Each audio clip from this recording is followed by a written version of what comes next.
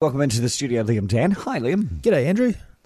The 35th anniversary of the 1987 share market crash. You will barely remember it. You would have been 2 or 3 then. No, I was at high school. I should have probably been studying for school cert or something like that, but it might have depended what the surf was like that day.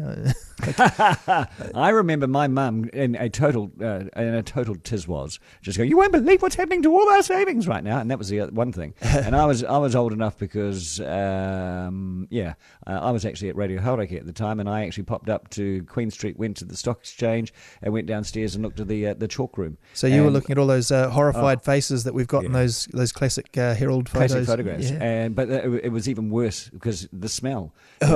No, it was. It's true. It was really sweaty just there. Yeah. And there was a crowd of people up against the glass going, "What the hell's happening to my share?" I mean, you forget about it because it was done with chalk. Yeah. Done with chalk. It doesn't just pop up at your screen anymore, and it was very, very visceral. So the question is, though, could it happen again? Well, it could. It's quite different now. When you look back at 87, no one ever really quite worked out why that crashed like it did. And, of course, the other thing is that about 87, why we sort of remember it so vividly in New Zealand was it hit New Zealand so much harder than the US. In the US, the stocks, Wall Street bounced back almost in months, and it didn't really knock the economy too much in the US. The sort of 80s boom kept rolling, but in New Zealand, we had all those companies that were weird investment companies built on ostrich farming and Angora goats and all the rest of it. And it took a lot of wealth with it, and the worry is that, of course, it knocked a lot of people out of share investing, they're coming back. And look, I am a little concerned about markets right now. They're very volatile, and yes, we've got to push interest rates up to beat inflation, but there is a risk that we will push them up so high that we spook investors. And as much as it hasn't been great on equity markets for the past year, there is still a risk.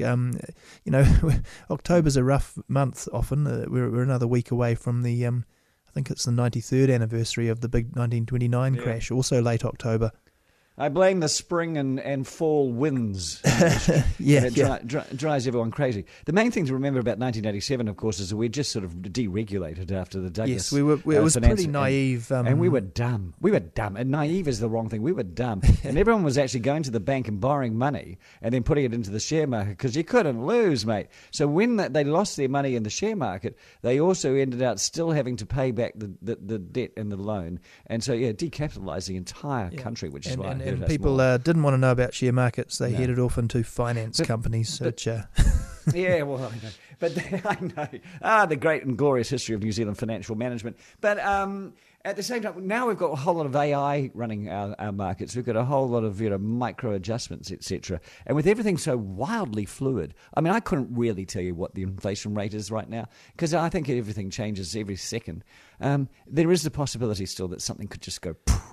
Yeah, absolutely. I mean, you look at even after some inflation, the news from the Federal Reserve last week, and markets were up 2.5, down 2.5. That's a 5% swing in a day. If they can swing 5%, they can drop 5%. So yeah, there's some risk there for a while yet, I'd say. All right, Liam, all the very best, and I thank you for your time today.